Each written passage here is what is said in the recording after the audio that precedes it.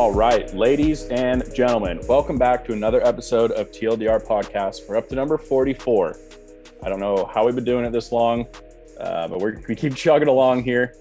But as always, let's check in with the boys. Tradon, how you doing? I'm doing good, man. I had a little too much fun this past weekend. That wasn't you can see where I'm going with that. But now I'm watching the Oilers absolutely tear up the Jets. I'm loving it right now. Ooh, okay, that's big news. Eric and I are down to not talk about hockey for a little bit, so we'll skip over that.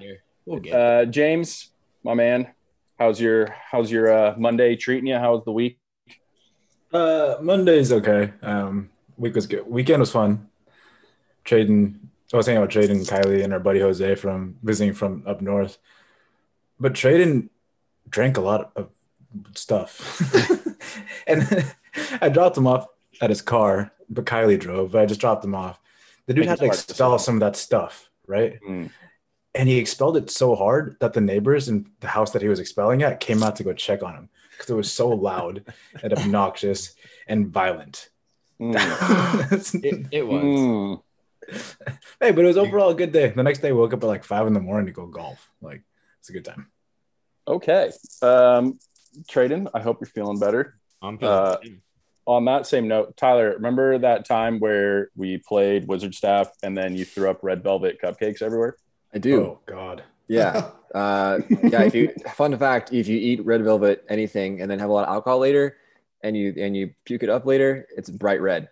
Which is a fun fact. No. Did you go to the hospital because you were like, oh my God? I thought for a second I was dying. Yeah. I thought for a second I was dying, but then I realized I had the red velvet cupcakes before and I was like, okay, that's gotta be why. So it's all good. But yeah. And then remind me, did you want to throw your staff of beer cans across the balcony to another balcony? Yeah, I thought the other balcony wanted to participate in our Wizard Staff, and I wanted to enjoy the whole apartment complex and our fun games. So I think the best way to do that was just to throw the whole thing at them. Were they bottles? No, yes. Or cans. Bottles. No. But did it make it over? I want to know. No, because Alex was the no fun police, and he convinced me not to do it. No, we didn't even know those people, so I feel like it was a good idea. What a great way to introduce yourself. That's a good point. Hey, here's some cans. Here's some trash. Here's some trash. Come have fun. Go recycle it for 25 cents. Come on. Oh, man. Speaking of trash, Eric, our fantasy hockey teams just garbage. All right, here we go. Yeah, go for it. Fucking Tyler. Yes. We're gonna boot him out of being commissioner of this league. It's a 2-0 vote. Me and Alex versus you, and you're out. It's over. You're done. And second off, I'm blaming the NHL actually this year for making their layout how it is with the whole divisions and everything and the shortened games. It's complete bullshit. With the goalie situation, me and Alex both got fucked over. Literally at 5:55, it's telling me Martin Jones is playing, and I have him fucking set to play. I don't play the Blackhawks, Lakeinen or whatever, who has 78 points on the bench that night. That's one thing. Second thing, COVID. Thatcher Demko, my starting goalie, got me like 80 to 90 points every fucking time he played, out for like months with COVID because the whole Canucks team got a fucking just infected. Elias Pettersson injured, COVID, everybody's fucked. All the divisions are fucked. Fucking Canada. What the fuck, Canada? Fucking Tyler, terrible commissioner.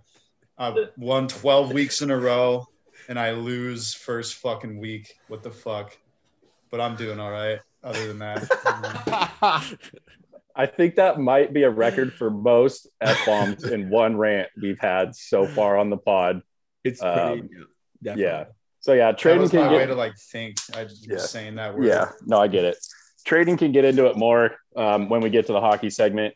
But we're gonna get right into it. Eric's gonna lead us off this week with a little rivalry talk. We had some rivalry games last week in baseball. We got some, rivalry games coming up. So Eric, take it away.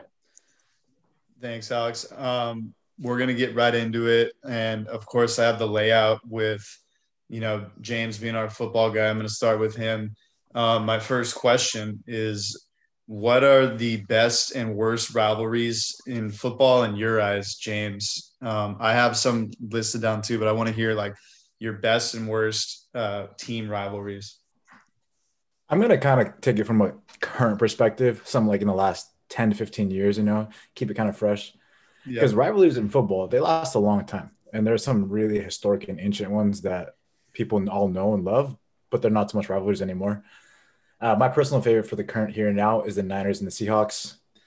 Not just because I'm a Niners fan, but like honestly, those games, Niners and Seahawks, when they go at it, they're fun to watch. I'm sure you guys all remember the NFC Championship game a couple years back when Richard Sherman was covering Michael Crabtree, and for that touchdown, almost had it, but Richard Sherman is just too good. And apparently, when he comes out, he's like, if you throw a sorry ass receiver like Michael Crabtree at me, I win every time, And it's stuff like that. And then even 2 years ago, it was a race for the number 1 seed, the NFC. And since they're both in the NFC West, it's like the number 1 seed will take that number 1. The winner takes the number 1, and the loser will take the number 5 seed. So that's huge because, home field advantage. And the game ended with a tackle on the 1-yard line. And that's how the game ended. That is intense, super clutch, fun football to watch. So my personal favorite right now is the Niners and Seahawks rivalry. Yeah, I had Niners and Seahawks listed. I also have a Rams Seahawks just from the past few years. I don't think it's as intense as that Niners Seahawks playoff rivalry, but Rams beating them last year in the playoffs, a couple games before, the Seahawks pretty much destroyed the Rams, and they were smoking cigars like they won the division, and they're acting all cocky about it. And of course, we saw a couple weeks later the Rams go in and their defense just shuts down the Seahawks. I even have Rams Niners. Maybe it's a little NFC West bias. Last year, last year, for some reason, Rams couldn't even beat the fucking Niners. For some fucking reason, well, probably because Jared Goff is just terrible and he's not there anymore. Thank God. I have Patriots Steelers, a little bit more of a recent one. I guess we didn't really. I mean, now that Tom Brady's gone, that's kind of done with. But they've been like two of those top teams in the AFC in the past. I have one little one from growing up, Raiders and Chargers. Both of them now are, I guess, getting better. But yeah, like growing up, I remember when the Raiders were somewhat good and they went to the Super Bowl that 1 year versus the Bucks. That's when the Chargers had Drew Brees and they were on the uprise. And then the Raiders became terrible. But they would always have good games with the Chargers. What would you say is your worst rivalry currently right now, James? Chiefs and Raiders, hands down. It's a self-proclaimed rivalry by the Raiders. The Raiders have won one game against the Chiefs the last couple of years. That was last year. For it to be a rivalry, you have to have more competitive games. And they won one, and it was a close game. But other than that, the Chiefs have just been blowing them out consistently. Not a rivalry at all. I have no idea why the Raiders think they're good enough to even call it rivalry. But that's what it is. And I think that's the worst rivalry out there. Yeah, I have that written down. And I also have Lions-Vikings. It's kind of like similar, like the Lions claim that they hate the Vikings so much. It's like, dude, you guys aren't even allowed to hate anybody how bad you are. It's just like what you basically said, but with another division. Player-wise, I have Crabtree and Sherman. I have a Brett Favre when he was on the Packers forever, and then he went to the Vikings. I mean, I feel like the Packers fans didn't really hate on him for doing that, but it was kind of weird, going from like that team that basically they hate each other and have hated each other forever. I also have the whole NFC East versus T.O. I feel like they all hated him. Everybody, yeah, for sure. Tyler, would you say you hated on T.O. when he was on the Cowboys? Yeah, I didn't. When T.O. was kind of around, I wasn't really into football back then, so I don't really remember those days quite as much. Like I didn't really get into football, probably like really get into it to like high school. So it was kind of like after those heydays. So I don't really remember that very well, but I'm sure if I was a bigger fan, then that would be a huge one for sure. Yeah, you would have hated him. Yeah.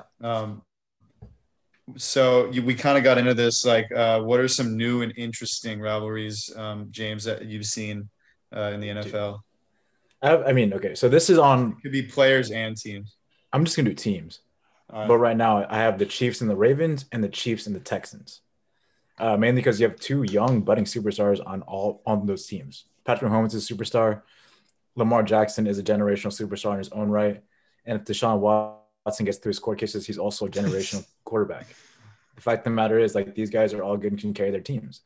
They're explosive. They're fun to watch. They're going to face off time and time again. I mean, Chiefs, Ravens, we see that often. We would love watching those games.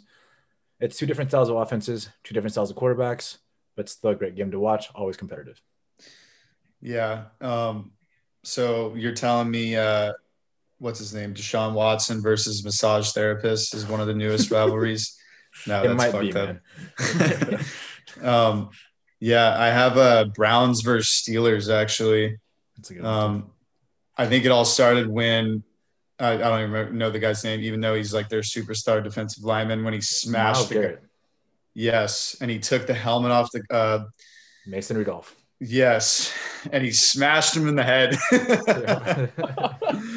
And like a meaningless game basically for both teams, and smashed him in the head with his own helmet. That's what started off. And then last year, the whole Juju Smith-Schuster doing his trash little fucking dance on the Browns logo in the playoffs. And then the Browns end up molly-whopping him. And then they all start saying a bunch of shit back to him. It's like, it's created a good little rivalry. And plus, fuck the Steelers. And then I got, player-wise, I got Tom Brady versus Mahomes. Seems to be a good little rivalry. I don't think, like, I don't know if that's going to last very long, bro. Yeah, I know. I don't think they think of it either. I think people like me just like try to project it. But, you know, when Tom Brady was on the Patriots and they won in overtime versus the Chiefs that one year to go to the Super Bowl, and then you see last year they play each other in the Super Bowl, and we all saw what happened. But yeah, that's pretty much what I got for football. Let's get into baseball, and then everyone can chime in too. Alex, I know you have a lot of baseball knowledge too. Tyler, I'm going to kind of hit you with the same questions since you're our baseball guy. What's your best and worst rivalries of baseball? So historically, the best rivalry hands down in baseball is Red Sox Yankees. I mean, you can't really beat that. The history behind that, the amount of, heated confrontations those two teams have had, the history, all the postseason games in series that they played against each other. Red Sox Yankees hands down is the best rivalry historically in baseball. Dodgers Giants I think is right there behind them.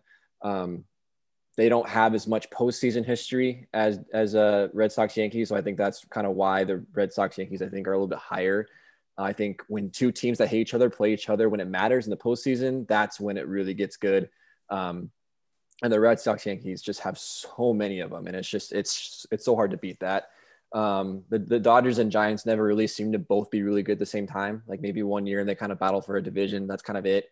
But they never really played a meaningful postseason series. Certainly not in my lifetime. But currently, I mean, right now in 2021, Dodgers Padres. I mean, we're gonna get into it a little bit later. Historically, those two teams haven't had much, but right now, I think what makes rivalries good are two teams that have beef with each other on both sides, that are competitive and that are trying to win, and are at the top of their game, and they're playing for the same division, and they're playing for the same prize. So currently it's Dodgers Padres, but historically Red Sox Yankees. Yeah, I mean, you kind of just answered like 7 questions in one, which is good. That's nice and efficient. I like it. Yeah. I have Dodgers, Giants, Yankees, Red Sox. I even have Angels, Dodgers. I mean, you can call it a rivalry. You can call it like the Kings, Ducks, but we're not in the same division and all that, or even, in the same, you guys are national, we're American, but you can call it a rivalry because the whole free, huh? So it's not even the same level of play. I know. That one's hard. That one's hard just because, like, as you mentioned, they're not even in the same league. So the games they play each other don't mean a whole lot in terms of, standings and stuff. It's more just for fans bragging rights, I think, more than anything else, which is still fun. And I think that's a good, thing for the fans. But I think for the teams and kind of what it means, it doesn't really mean much. So I think that's why it's hard to kind of label that as a rivalry. Series matchup. Yeah, unless it's the World Series, then that'd be awesome. But that's never happened. I believe they play this weekend, so we'll get our bet wagers May 8th, going. guys. May 8th. May 8th. Be there. Yeah. So player wise, I have from what I remember, remember when Pedro Martinez just chucked that Yankees manager on the ground? Like they said, Red Sox Yankees. Red Sox Yankees. It's one of many great moments. It's crazy how many times they've literally like just battled each other in the playoffs and had a bunch of shit like that happen. Yeah. I have Machado versus the Dodgers. Yeah, that's a good one. But like you said, that's tackling the new and interesting, which I would say is Padres Dodgers could be like one of the most interesting rivalries that has begun probably since like last year when the Padres finally started doing all right. Tatis versus Bauer is already like picked up to a new rivalry. I was gonna say that one's probably the best current one. I mean, Trevor Bauer versus anyone really. He loves to go after everybody. So, Bauer Tatis will be a really fun one. I got Angels Astros as well as Dodgers Astros. I mean, Dodgers Astros because of the whole World Series and the cheating and all that shit, and then Angels Astros because they are in the same division and they always seem to battle each other. I feel like we've traded a bunch of guys to their team that are now doing good, so another reason for us to hate them. And that's pretty much what I got for baseball, Tyler. You pretty much tackled it all right there. I put old and boring Phillies just because they're just old and boring. Fuck them. Just all the Phillies matches. Just all the team the Phillies ever play. It's just a boring game. They're kind of a boring team. Yeah. See? There you go. Alex, you got anything to chime in with baseball wise? Cubs Cardinals. That's a historic one. That's a good one. Typically the Cardinals have been pretty good and the Cubs have won World Series in the last 120 years. So Cubs Cardinals is always a good one. Like Eric Gagne, Barry Bonds as like a player matchup, just power, like roids 2003. Yeah. That's a good one. I thought of, but yeah, Nice. I mean, right now, Dodgers Padres. I mean, it's the best. Right now, for sure. Yasiel Puig versus Madison Bumgarner. That's a good one. Oh yeah, That's a good one. That was a good one. Who would win in that fight? That's one a lot of people have. We debated this a lot. Yeah. I mean, it's hard. I feel like Puig definitely has more of the physicality, and he's just crazy. But I think Bumgarner might have a little more tactical, like IQ. He's country boy, dude. Yeah, he's a farm. Exactly, you got that farm worker strong. I think pre-injury, I might give it to Bumgarner. Post like shoulder issues, Yeah, it's gotta be Puig. yeah. I think I'll give the slight edge to Puig, but I'm a little biased. It's like a matador with a bull. Like yeah, pretty much. Yeah. Nice. That's some good stuff right there. Let's get into hockey. Tradon. Hockey just seems to be like, you hate every team that's not your own on the ice, and it's just great because they just let them fight. So I feel like they all have a good amount of respect for each other. But right off the bat, I'm getting into the bet. What are your best rivalries of hockey? Yeah, so I got to start with the obvious one because I think it's kind of been reborn in the last couple of years, and that's the Battle of Alberta. Mostly because, and I'm so fired up about that. Obviously, back in 1980 when Atlanta moved the team to Calgary, that's when the rivalry started. And in that time, Gretzky was in the 80s. Gretzky was part of the Oilers, and they won many cups there. And Calgary was close behind, and they were both very, very good in that era. And those are bloody rivalries, and we saw it last year. February 1st last year, we saw a goalie fight and like 10 goals in a game. Like it was something that I never saw as a kid, but it's something my dad saw. So we got to experience that together in this day and age, which was unbelievable. It felt like it was old school hockey, and that's still continuing, even though Calgary is not that great. There's still some good skill on both ends, and I think that's going to be as long as Calgary at least stays in there. That's going to be a strong one. I mean, any rivalry that has to do with the original six, you can mix and match any of the original six, and you're gonna have a decent rivalry. But the biggest one by far is Montreal versus Boston. Montreal versus Boston is basically the Red Sox Yankees. I was just gonna say that. Yeah, it's the oldest rivalry in the NHL. They've faced each other 927 times over 100 years. 11 full 82 game seasons between the two of them. 29 Stanley Cups between the two of them, which is roughly 25% of all the cups ever won. And they just absolutely hate each other. So you add in this fact that they're one of the original six teams, right? So they're playing each other back in the day. They're playing each other, night in, night out. And then there's also not only is there a team kind of loyalty thing, but there's also a country loyalty thing, Canada versus USA, which, has always been such a heated rivalry, which leads me to probably the biggest current hockey, and not just NHL, but hockey rivalry. And that's actually US versus Canada in the women's league. Though there has not been any other country between the, outside of those two that have won an Olympic gold medal, any world championship, anything. There's even exhibition rivalry series just for those two teams, just so they can face each other 5 times and beat each other up in any way that they can. And those girls are incredible. Those women are absolutely incredible. So that is probably the hottest rivalry in the hockey world.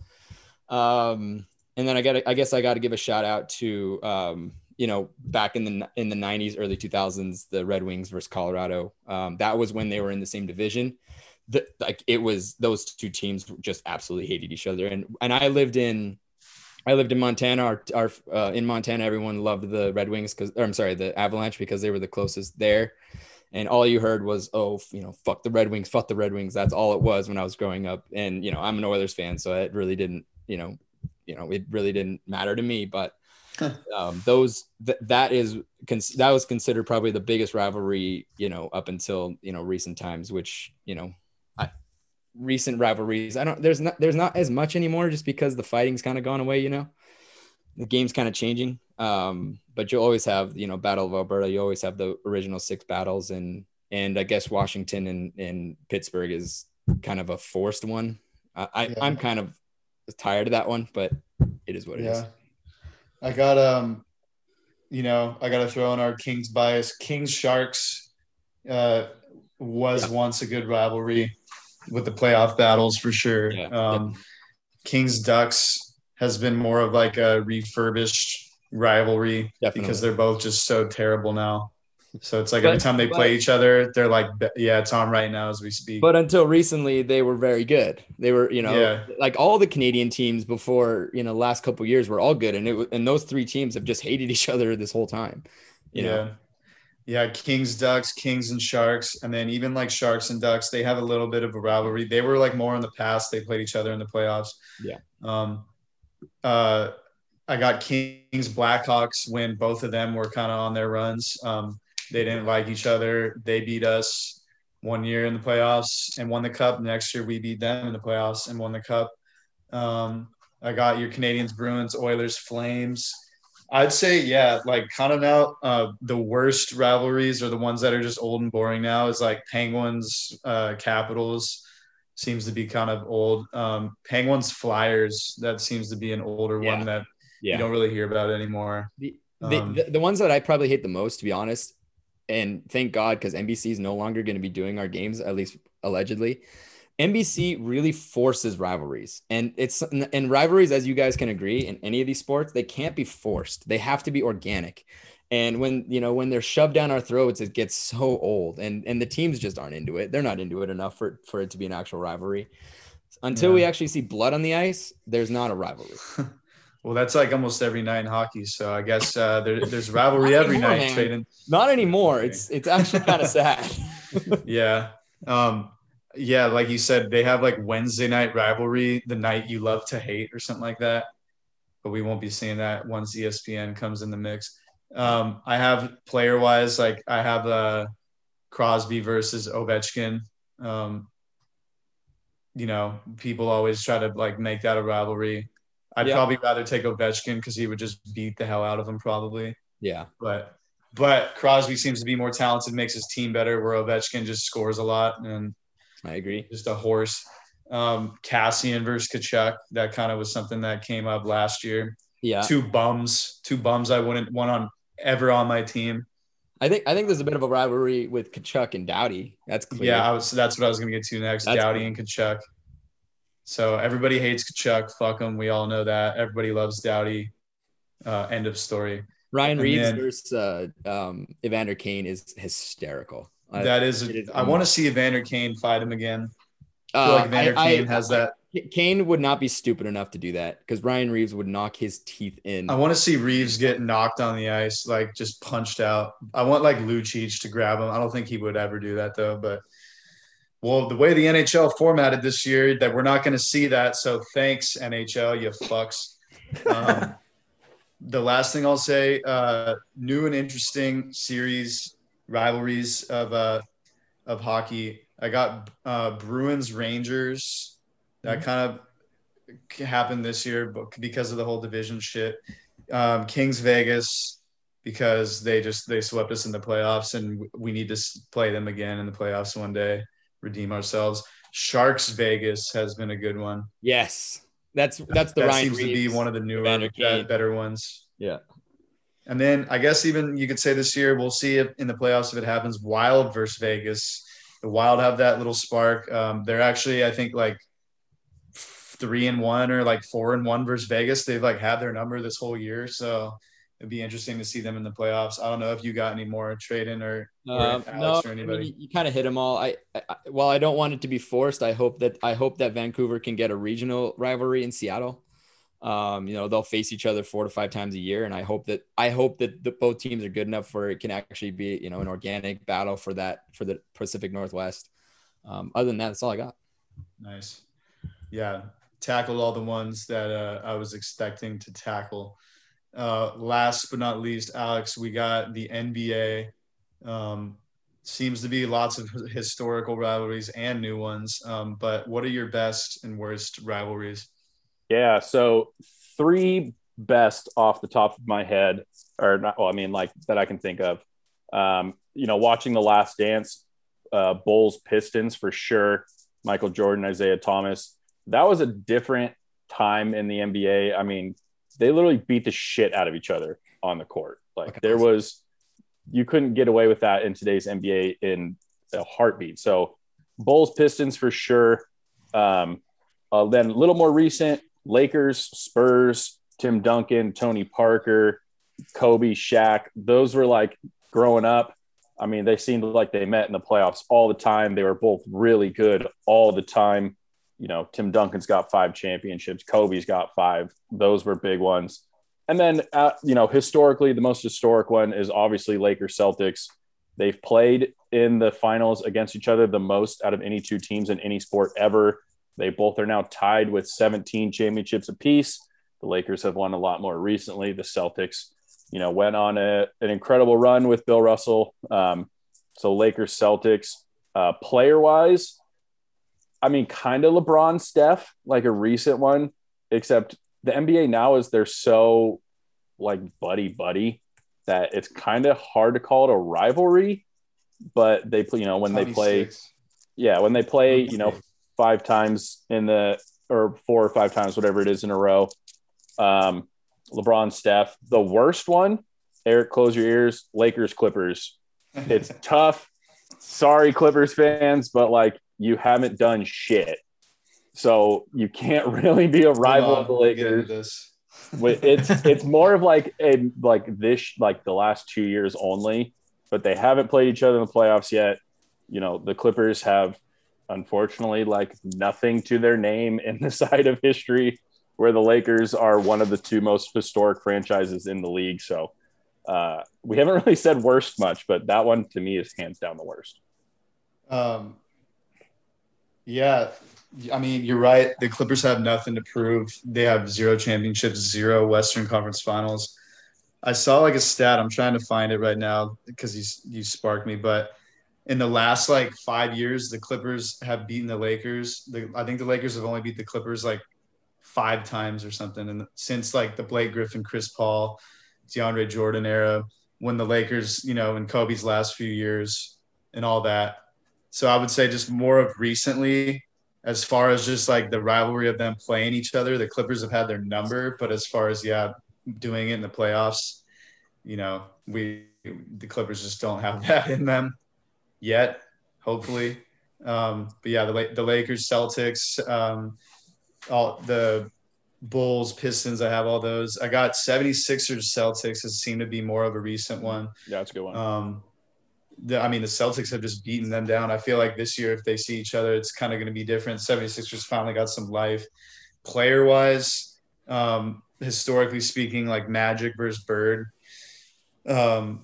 Michael Jordan and the original Isaiah Thomas. I have now a recent Paul George and Devin Booker kind of seem to like butt heads with each other. Paul George and Dame. Yeah, and I was just going to say everybody versus Paul George. I feel like a lot of people go at Paul George because he also is another guy that hasn't really proved it in the playoffs, So he's an easy target to go at. Chris Paul and Rondo, we kind of remember that whole baffle. I know that they still kind of, beef when they play each other. Team-wise, new and interesting, but also could be the worst is Clippers-Lakers. Suns-Jazz is this year a little bit more of an interesting, seems to be kind of a rivalry forming because it's like they're the 1 and 2 seeds and they play each other a good amount. They're not far from each other. They match up pretty well. Clippers-Jazz, the Jazz have had the Clippers number since they took them out in the playoffs like 4 years ago. That was like Chris Paul's last year there. Knicks and Nets seem to have a little bit of a rivalry going right now. I think with the Knicks just finally like not being complete dog shit and becoming a better team. They're giving the Nets some good battles. Ron Artest versus fans in the stands. Yeah, versus everybody in the Indiana. Versus Meta World Peace, bro. Well, he was Ron Artest then. That was okay, before. The player formerly known as Ron Artest, now Meta World Peace, versus anyone that's not on his team or fans. Yeah. Basically.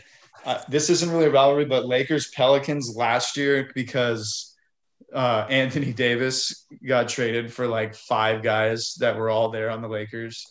So I feel like those guys were all, butthurt about it, Lonzo and Ingram and all them.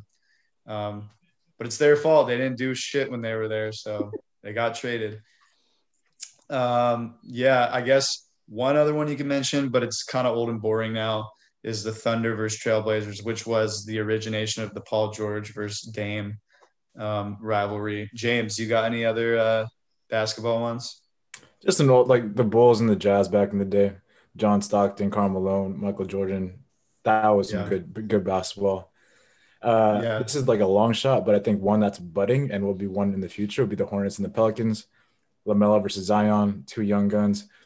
They're both kind of leading their teams on a good start, especially with the Hornets right now. Like LaMelo is injured, but he's going to get better. He looks good. So in the future, in the next 10 years or so, I'd look out for that rivalry. Yeah. And then the last one we got to mention is what Alex was talking, the Warriors versus LeBron, just because they kind of seem to have his number, in the finals. I mean, what did they beat him 2 or 3 times, even though he did have that historic comeback series versus them. But yeah, the NBA is always playing tummy sticks with it, trying to make it look like they're boys and all this shit. But, that's just the difference of all the leagues around. But that's why we have sports. That's why we have rivalries. And that is all I got for this segment, guys. That was fun. I mean, rivalries are great. We all love them, obviously. When we come back, we're going to talk more rivalries with Tyler starting off. We're into week 3, 4, whatever week we are into baseball. We'll be right back.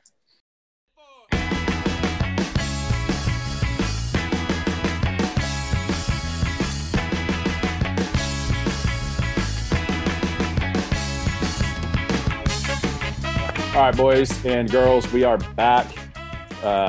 Tyler, take us through week 3, up through week 3 of baseball, hot storylines, oh damn moments, whatever you call them.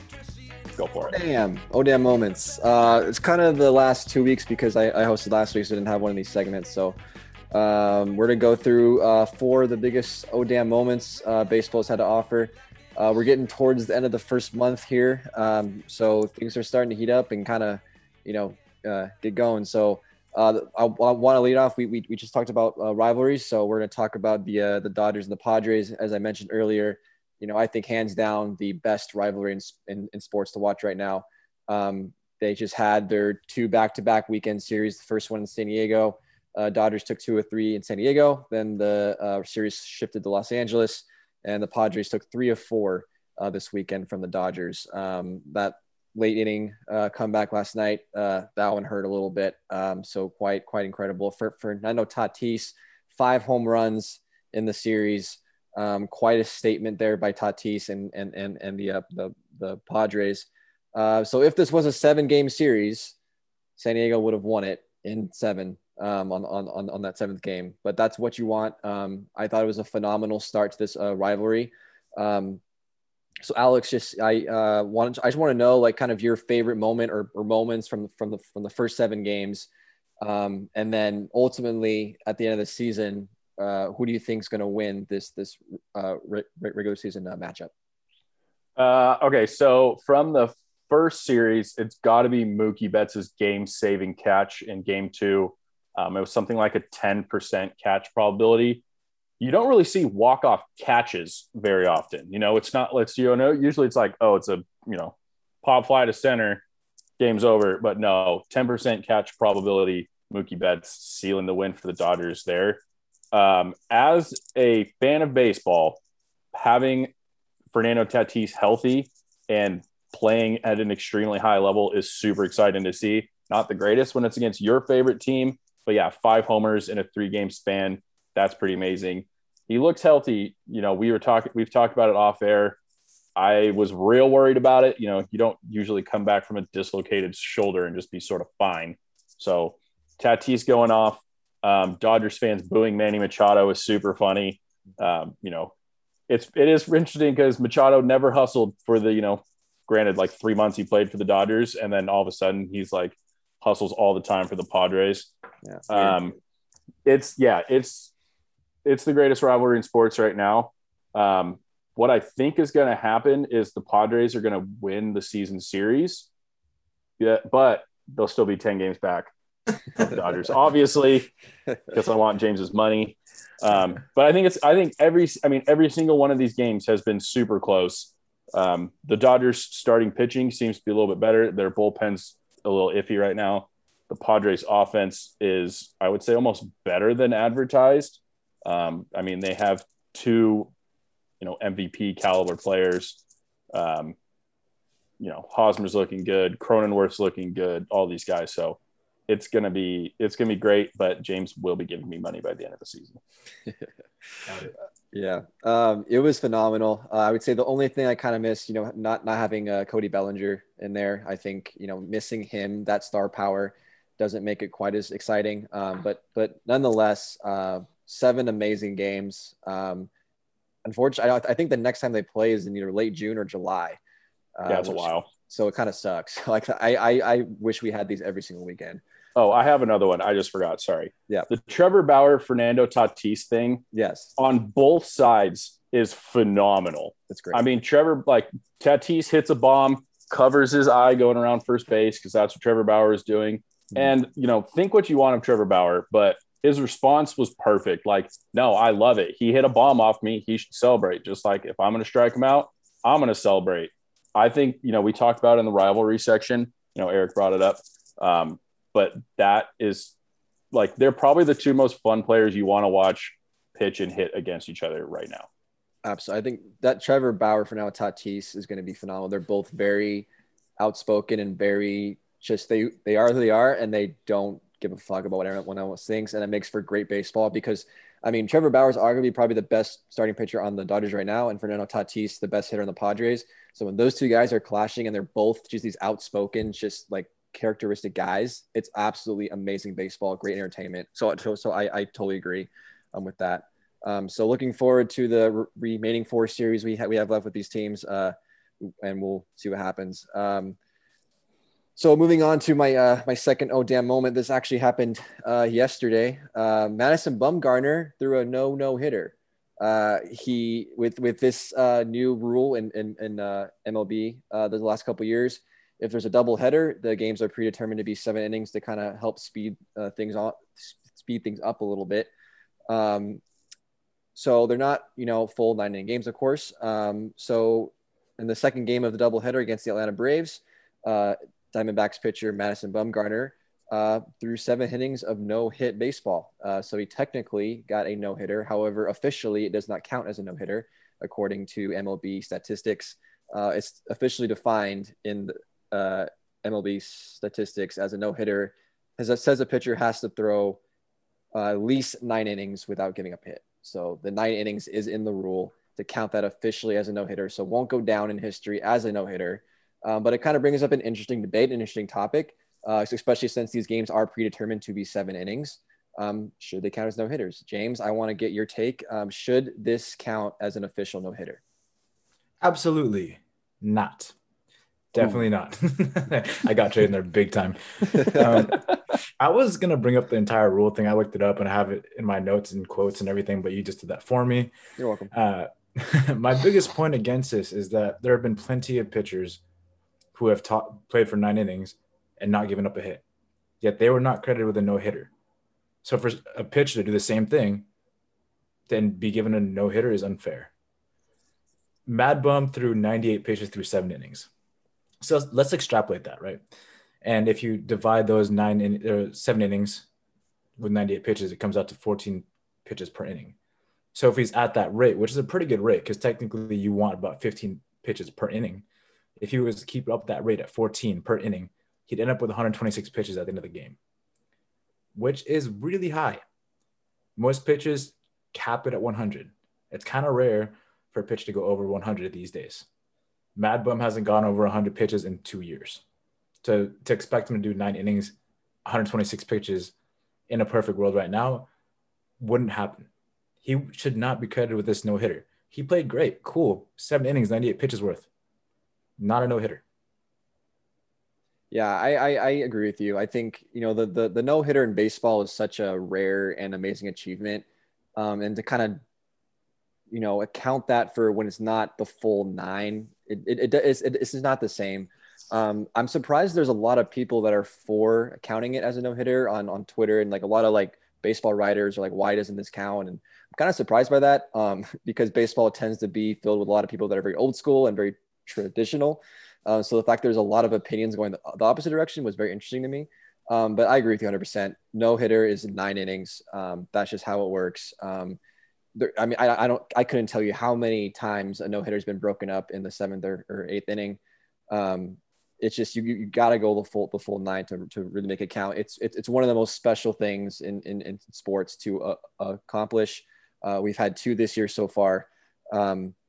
So I agree. I agree with you, James. I don't think it should count. Does anyone disagree and think they should, or is everyone on the same page pretty much? All right, cool. Awesome. Moving on to my third oh damn moment. The Oakland A's, after a 1-7 start, have won 13 in a row.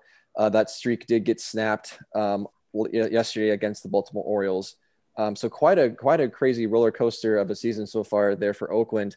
Brought back, memories of the Moneyball A's when they won, I think it was 23 or 22 straight games, which is still an MLB record. So a lot of people were thinking, is this going to be the sequel to that? Didn't happen. Kind of capped at 13, but still a very, very impressive win streak. And then kind of looking at the AL West standings early here, it's pretty interesting. A lot of us had kind of the Angels and the Astros. I think most of us as a collective kind of being the top 2 dogs in that division. The Oakland A's, who I picked, obviously went on that 13-game winning streak, and now they're sitting up there in first place. The surprise team that is in the mix right now is the Seattle Mariners. They're sitting 1.5 games back. They've been playing really good baseball. Obviously still very, very early. And the Angels are sitting in 3rd and the Astros right there in 4th. The Astros got to a super, super great start and have not looked great since. Like I said, long season, but looking at it, kind of we're nearing the end of the first month of the year. Eric, I want to ask you, do you see this division as a 4-team race of those 4 teams that I just mentioned? Yeah, hell yeah, dude. It's going to be a 4-team race. Unfortunately, because the Angels are in that division. I think Mariners, they started out pretty hot. I think it's going to be beginner's luck for them. They've done this in the past. They have like a good start and they kind of fade away. Rangers are they fucking of course beat the Angels a few times, but their pitching seems to be complete dog shit. So I don't think they'll be one of the 4 teams. Angels are gonna have to cling on to dear life, I feel like, with their pitching. Their pitching is so it just fluctuates way too much for me to be comfortable. But yeah, unfortunately, the Oakland A's and the Astros ain't going nowhere. The A's have now won 13 in a row, like you just said.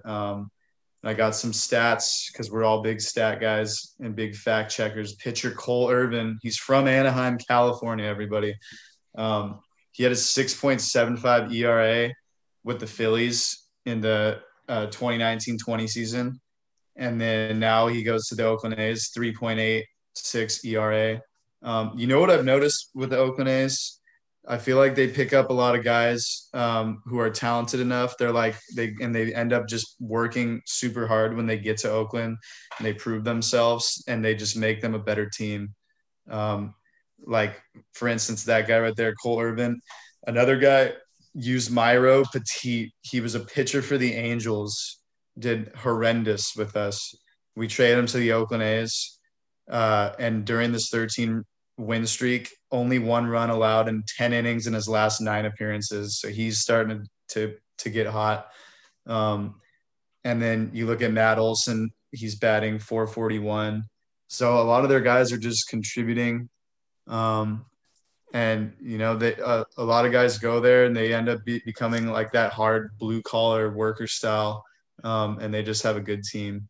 So I think we got 4 teams now in the race there. I think the Mariners are going to fade out. I think the Angels are going to cling on for dear life.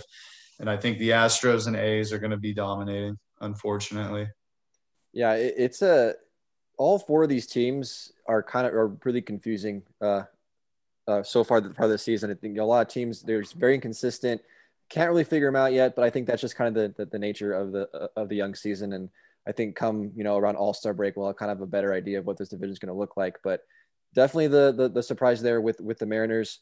A little surprised the Astros are kind of not doing as well. And the Angels, I think got off to a pretty good start. They've kind of come back down a little bit. But I still think that, like I said, I think they're going to be hanging around. I think they're going to be in the conversation most of the season. Whether or not they can actually make that leap to a postseason team, I'm not so sure.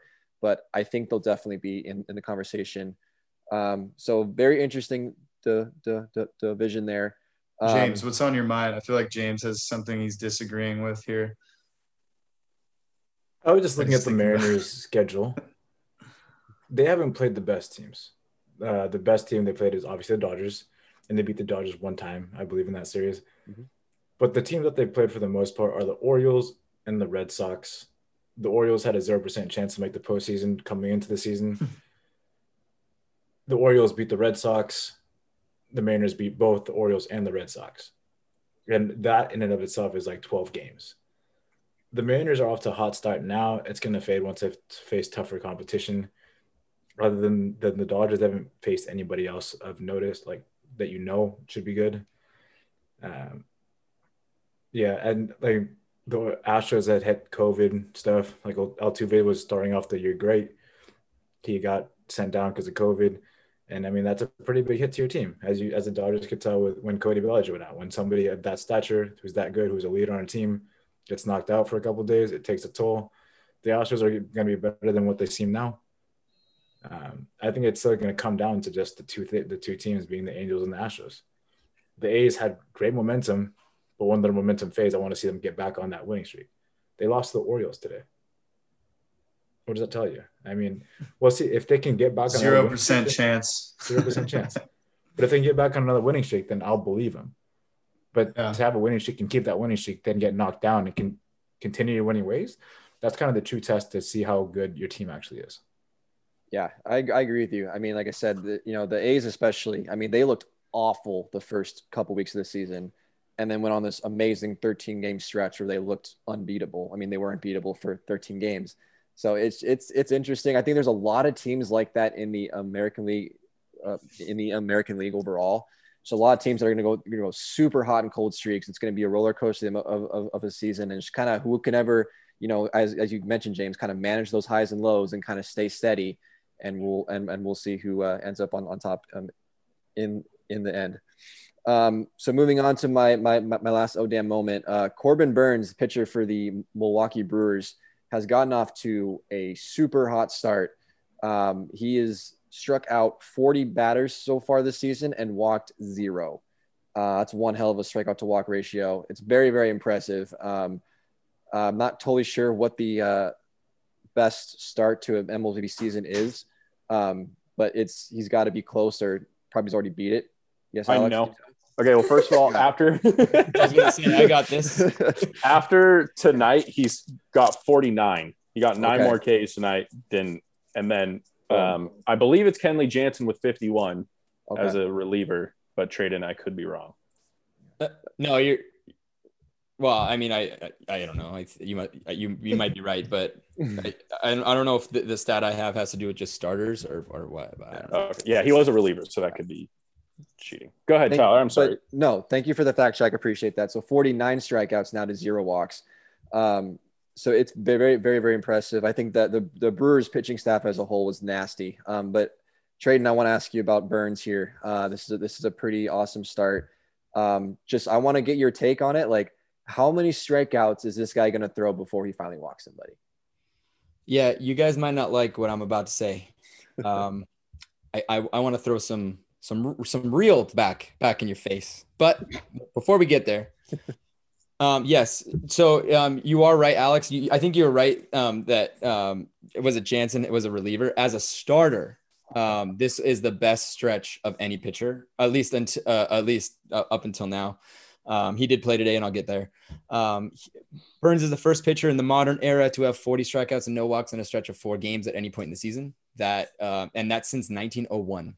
That is a long. I mean, there's not a. He set the record. The record was set back in 1893. I mean, like the game, like nothing was baseball, man. Nothing was regular then. So, yes, it was incredible. However, I guess to answer your question, he got to 49 today. He still has yet to throw a walk. So I'm gonna say 55. I'm gonna give him 6 more. But here's the thing. I know you can't count this, but he hit 3 batters. I know it doesn't count, but he's not that accurate if he's hit 3 fucking batters. Oh, and by the way, he gave up 8 hits today, 4 earned runs against today. And he is 2-3 when he's starting. I mean, it is amazing, but let's cool our jets.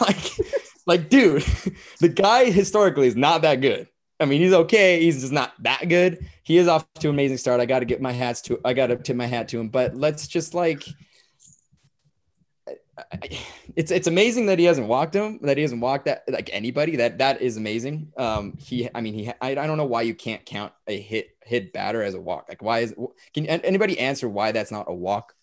Yeah. So obviously it's less pitches. You can hit a batter on one pitch. It's not 4 pitches, right? So it's a lot easier to hit someone on 1 pitch than it is to walk someone on 4 bad pitches. So that's why hit by pitch, it could be a fastball that gets away, just a pitch that gets away. It's a mistake. It happens. But a walk is just one bad at bat. That's like 4, right? So it's like it's a complete fuck up on the pitcher's part versus, the hit by pitch is just like, oops, sorry, accidentally or on purpose sometimes. Fuck you. Fuck you. Yeah. That makes sense. Quick question, Tradon. Go ahead. How many home runs has he given up? 6. No, I mean, I don't know how many home runs. 1. Pretty solid. Okay, that's for somebody who have 49 strikeouts and have 1 home run. I mean, like, the fact of the matter is, to strike somebody out, you got to throw in the strike zone for the most part. I mean, people foul the ball off. True. But the fact that you're throwing him a pitch that he should be able to hit because you're throwing in the strike zone, and to only give up 1 home run in the period where he's struck out 49 people is amazing. No, look, I come on this podcast to be to make people raise their eyebrows, to make people think, what the fuck is he talking about? Look, I had to throw an angle in here that he was human today. He was not what he has been in the first 4 games. That being said, you're absolutely right. 49 strikeouts with no walks. I mean, it was already unprecedented for today, and it's still the same. It's still, that stat is still intact, and he's still growing on it. And you know what? I'm gonna give him 6, which is actually more than like going into this. I'm like, like he's probably gonna throw a walk today, and he didn't. So I couldn't say like 40 or 42. It is amazing. He did look human today. I have to say that. And I know it's not up to him completely, but they do have a losing record when he's starting. So I know that's not completely up to him by any means.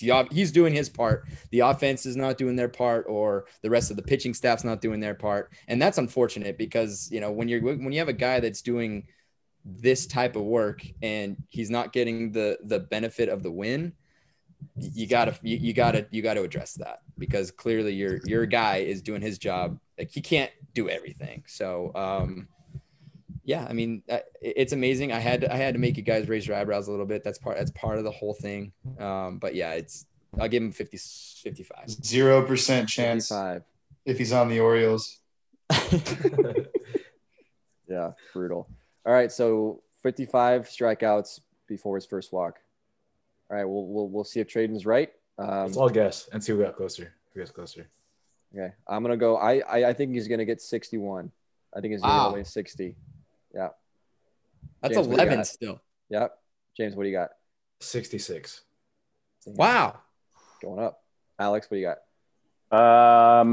I think he has to play the Dodgers, pitch against the Dodgers next, and their offense has been pretty garbage last week. 50. So they're also one of the best walk rate teams in baseball. That is true. That is a good point. Is a walk machine. They're very good play discipline. And Corbin Burns is on my fantasy team. Ooh. 69. Hey. Oh yeah, nice. Great number. So, we're gonna go big. We're gonna go real big. I'm gonna let Eric answer, and then I have a question for the base. 60. Eric's got 60. I'm probably wrong. I'm sorry, Burns. I clearly don't love you as much as the rest of the PLDR. He'll probably walk the first batter he faces.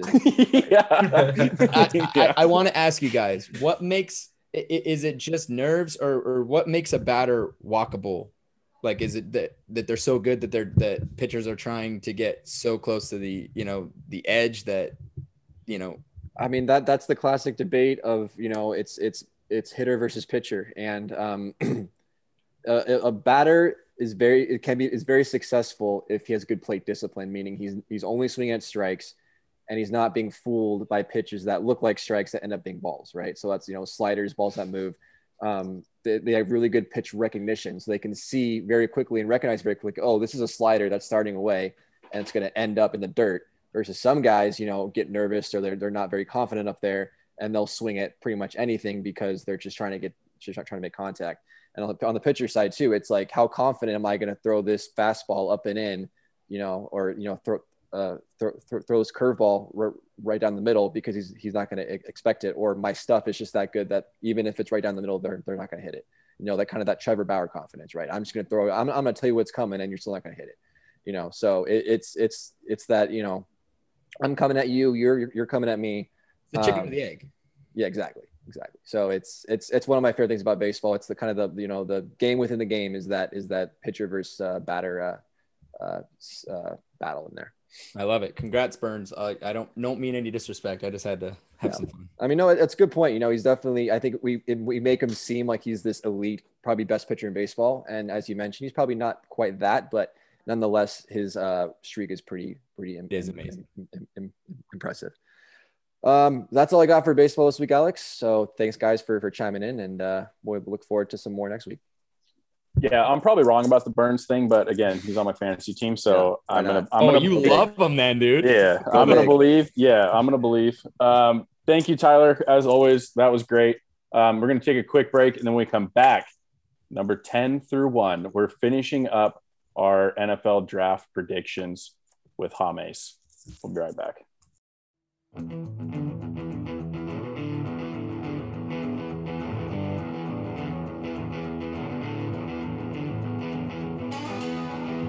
All right, welcome back. Hey, James, for the first time, all 5 of us are here, and we're finishing out the NFL draft picks. How great is that? It all kind of worked out. Yeah, dude, for sure. It all worked out. Finally, I mean, we got Eric here, Tyler here, Tradon and Alex. You guys are always here, so it's cool. But it's glad to have the group back together so I don't have to read off people's picks and make excuses for them. It's good stuff. And I'm honestly, like I said last week, I'm pretty sure Eric had multiple picks of the same person, but we'll see. Did I? Yeah, I think so. This week is the top 10, 1 through 10. This draft is going to be pretty insane. Typically in years past, I've watched the draft and it's like, you kind of know who they're going to pick, when they're going to pick them. But this year, there's so much smoke and mirrors, so many possible trades that are happening, and just so many needs because people are dumping salaries. So they're trying to fill it any way they can. So this draft is going to be insane. Top 10, I think we'll have a lot of people who are the same because typically top 10, you'll be able to kind of gauge who's going where based off talent and need. But we're going to start with number 10. We're going to start with the Dallas Cowboys. Tradon, who are you picking? Yeah, it's gonna be the best CB on the board. It's gonna be Patrick Surtain II from Alabama. Yeah, I think that's it. They need to improve that secondary, which is not very good. I agree 100%. I had the same guy off to a good start because I told you guys we're probably gonna have a lot of the same ones here. He was the most locked down and consistent cornerback in the draft. The dude never allowed more than 65 yards, and they locked up their offense and they locked up Dak Prescott. So let's look at the defense and improve the defense. Tyler, who do you got? Ditto, Mr. Patrick. Okay. Yep. Alex. Same position, different player. I've got J.C. Horn, also cornerback coming out of South Carolina going there. Spoiler alert, Patrick is going to be gone before then. So that's why I don't have him there. Okay, that's going to be fun. Eric, who you got? I have the same guy you and Tyler said. And Tradon. But yeah, Patrick Surtain 3, J.C. Horn 1. Moving on to pick number 9, Denver Broncos. Tyler, who are you picking? I got an offensive tackle from Northwestern, Rashawn Slater. Bulk up that offensive line a little bit there in Denver. Help them out a little bit. So yeah, for Rashawn Slater, I think probably one of the better offensive tackles. Got a couple before him, but yeah, Slater for out of Northwestern. So if I remember correctly, you still have 4 QBs on the board. Do you think Drew Lock is the guy in Denver? I mentioned that before. I think that they're still going to give him one more season to prove himself. So we'll see. Okay, interesting. Alex. Spoiler. Here we go. Patrick Surtain II.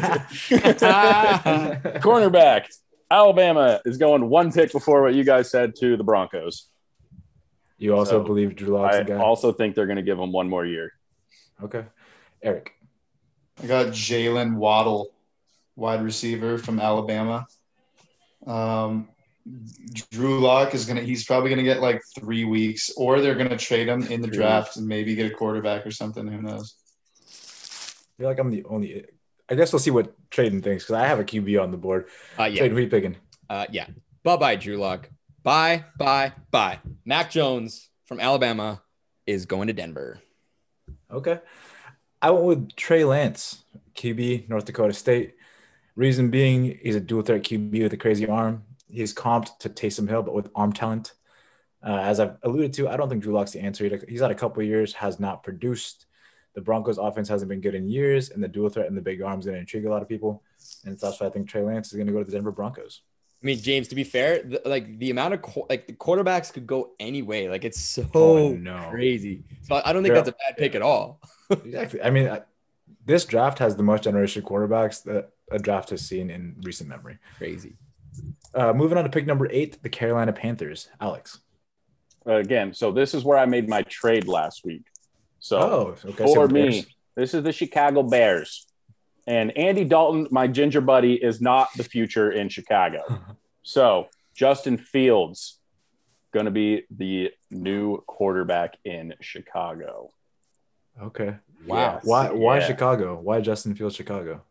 Because everything that I've read, he is dropping down the boards. He should be a higher pick. For whatever reason, teams are fading him. I think he's going to be the guy that's still going to be there for the Bears. They were going to take any one of these QBs. And at pick 8, that's going to be the last guy. So a little bit of a spoilers for my picks coming up. But Justin Fields. Eric. Completely opposite. I got Rashawn Slater, offensive lineman from Northwestern. Hey, they need blocking. They need to protect their quarterbacks. Whatever quarterback they do go with needs to have time to throw the ball. I also went with Rashawn Slater, but remember this is the Carolina Panthers, who just traded for Sam Darnold. They did that with the belief, not the Bears. They did that with the belief that Darnold needed more time in the pocket to develop, and the Jets' offense is holding him back from his true potential. I think that's the case. Sam Darnold's USC tape was good. Playing for Adam Gase and the Jets really kills people's careers. So give him time, give him protection, give him another offensive lineman.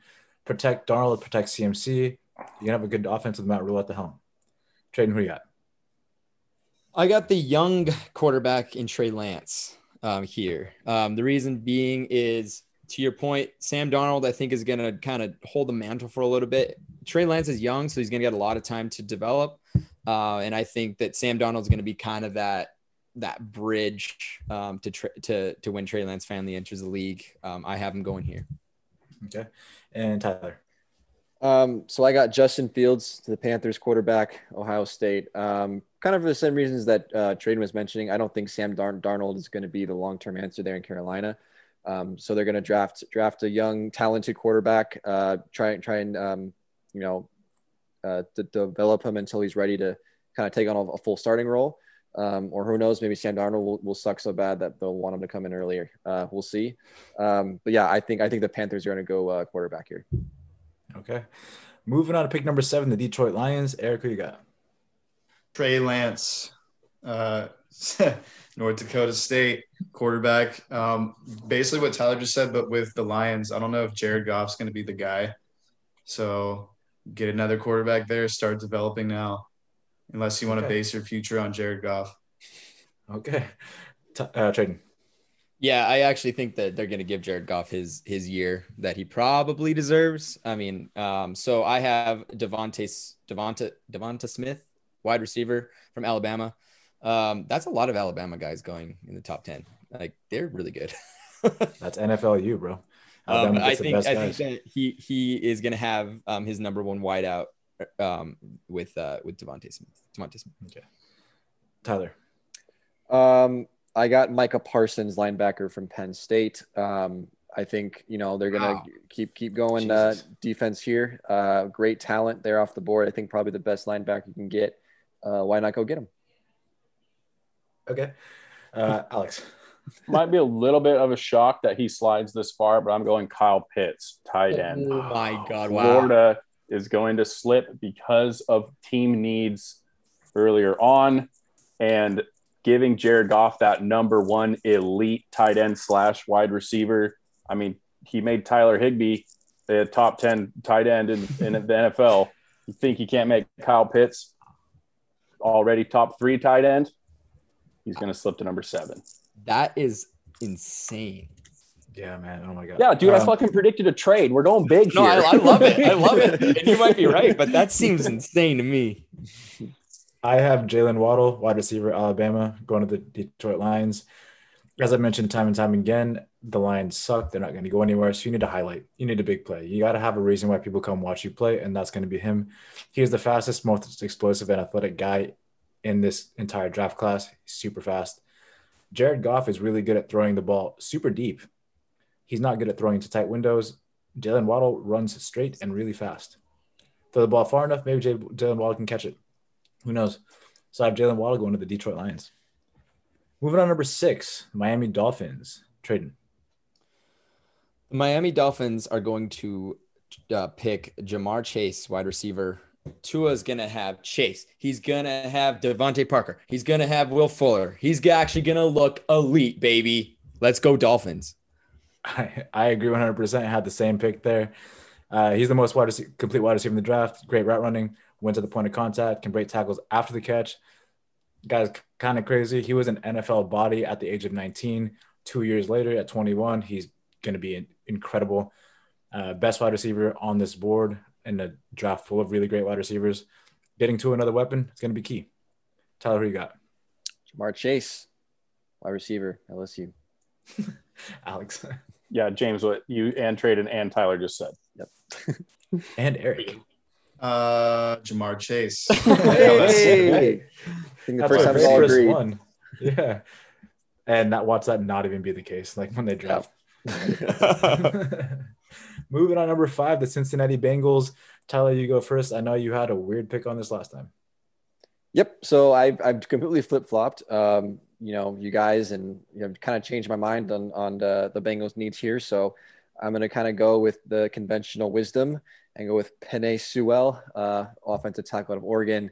Clearly, I was very much wrong. They don't need more wide receivers. I just like wide receivers. I don't know why. It wasn't a very well thought argument. I thought I was clever, but clearly the more I thought about it, I was just being a dumbass as usual. Clearly, the bigger need is on the offensive line. They were horrible last year. This guy, he's the best offensive lineman on the board. So he will go to number 5 to Cincinnati. I agree. Plain and simple, protect Joe Burrow and give Joe Mixon some room to run. Alex. Yeah, I predicted this pick during our What Do These Teams Need segment, 2 months ago. Same guy. I think when 2021, 2022 is over, he's going to be the best rookie out of this class. Penei Sewell, offensive tackle, Oregon. Eric. Go Ducks. Yeah, I have him too, but I feel like you guys are mispronouncing his name. I think it's Penei Sewell. That sounds very much not right. Or Penei. It could be Penei. That's what I've been saying, dude. Or Penei. I feel like you really want to say penis really badly. Oh, Penei. Look at it. Penei. Penei. Oh, God. How do you pronounce his last name? Well, probably not. Oh, Sewell. Wow. Sewell. This is great. Good job, Eric. Tradon, who you got? Yeah, Joe Burrow has been buried. Not anymore, baby. I don't even have to say his name. You guys said it already.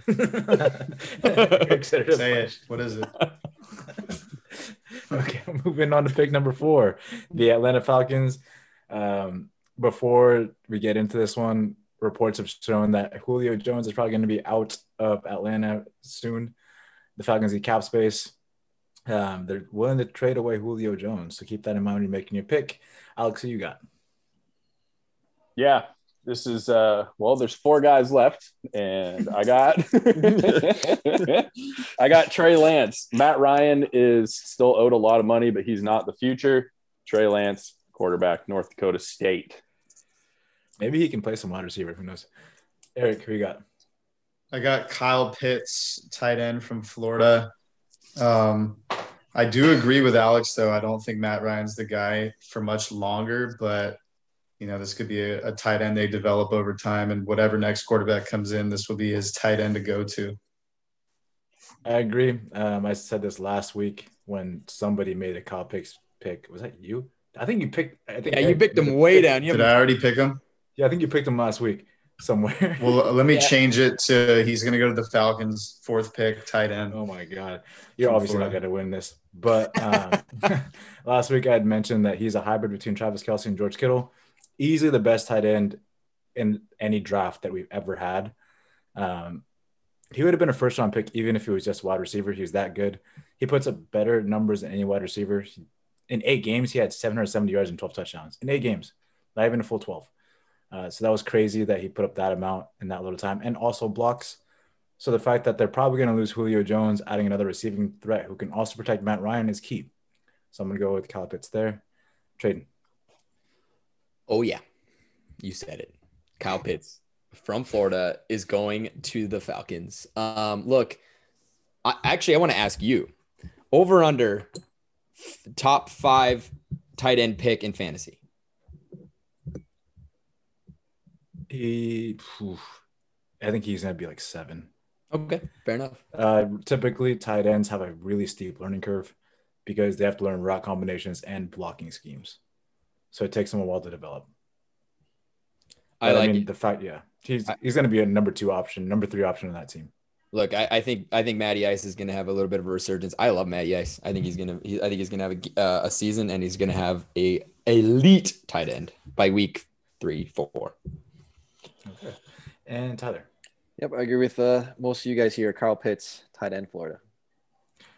Moving on, number 3, the San Francisco 49ers, my favorite team. This is an extremely hard pick for me to project, but I want to hear what you guys have to say. So, Eric, you go first. Justin Fields, quarterback. Jimmy G is not the guy. He's done. He's not who you should rely on for the future. Maybe they give him one more chance this year. Ohio State quarterback Justin Fields to the Niners, 3rd pick. That's what I have written down as well. I also have Justin Fields, but this is the pick that I'm least confident in this entire mock draft that we're doing. At pick number 3, the Niners can pick anybody from Justin Fields to Trey Lance to Mac Jones. And all those guys can fit that offensive scheme and play under Kyle Shanahan, especially if they're going to give Jimmy G the first couple of games, and give that rookie QB some time to develop and learn that position a little bit better. So I'm going to say Justin Fields, but honestly, I'm not sure. Tradon. Yeah, I mean, reading reports on this pick is, like you said, is probably the biggest one. It's a 3-headed monster they could have picked from, and I've already picked 2 of the 3 are gone in my little rankings. So yeah, Justin Fields. To me, he's kind of a perfect fit, James, for your guys' scheme. He throws on the run. He can carry the ball himself. That's kind of what Kyle Shanahan how he likes to play. There's more smaller throws, intermediate throws that he's gonna shine in. That's your system. And I think that he's gonna change your he's the quarterback you guys need. Tyler. Yeah, like you guys said, this is a toss-up. I think it's a really tough one to pick. But I'm going to go with Trey Lance, quarterback out of North Dakota State. Couple of opinions that, I've heard from 49ers coaching and scouts is they really like this guy. I mean, I'm sure they like Justin Fields too. And I think you really can't go wrong with either one. So it really is just kind of how they feel. And it may be just an internal thing, how they, kind of get their vibe and kind of how they feel like they fit.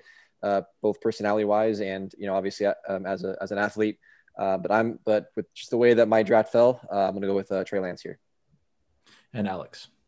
I think you guys are all forgetting that NFL teams don't always pick the player that fits their best for their team. They make mistakes all the time. So with that said, Mac Jones going to the 49ers is going to be a fucking nightmare. He's going to be pretty much the exact same thing as Jimmy G, and it's not going to go well. From what I've seen, this is like the toughest pick to predict within the top, 10 probably. Definitely. But I have no faith in the Niners to make the right choice, so I'm having to make the wrong choice, and that's Mac Jones. Okay, I mean, I hate it, but I love it at the same time. Moving on, number 2. I mean, at this point, it's pretty cut and dry. Tradon, number 2 pick, New York Jets. BYU, Zach Wilson. Okay, Tyler. Yeah, BYU, Zach Wilson. Alex. Trevor. No, I'm just kidding. Zach Wilson. And Eric. Mac. Just kidding. Zach Wilson. And for number 1, Jacksonville Jaguars, I'm pretty sure we'll have Trevor. Everyone at the same time? No. Trevor. Trevor Lawrence. Come on. Trevor. To be honest, this guy's been a consistent number 1 overall pick since his freshman year of high school. Like he was going to be number 1 no matter what. Didn't he just get married? He did. He did get married, and all the Jaguars fans donated a bunch and bought from his registry. So that's really cool. What if he doesn't get drafted there? I feel like Jacksonville fucks everything up. This is something they can't fuck up, right? This is they actually could, but they can't. Like it's impossible. Well, right? See, they could not fuck it up by picking him, but then they could fuck it up by the fact that they're the Jaguars and ruin him. Yeah. We do have Urban Meyer as a coach now. That's true. We'll see. Anyway, stay tuned for the results. I'll announce it. The draft is this Thursday, I believe. So I'll go ahead and announce it next podcast, and we'll see who wins. Not Eric. So that's a mistake. All right. I'm a little disappointed that I'm the only one that predicted a trade. I feel like I went big, and I am pretty proud of myself for that. I'm not going to lie. But James, this was super fun. I have a feeling we're all going to do just dog shit, to be completely honest. But it was crazy fun. We're going to take one last break. And then Tradon is going to finish out the night with some hockey. We'll be right back.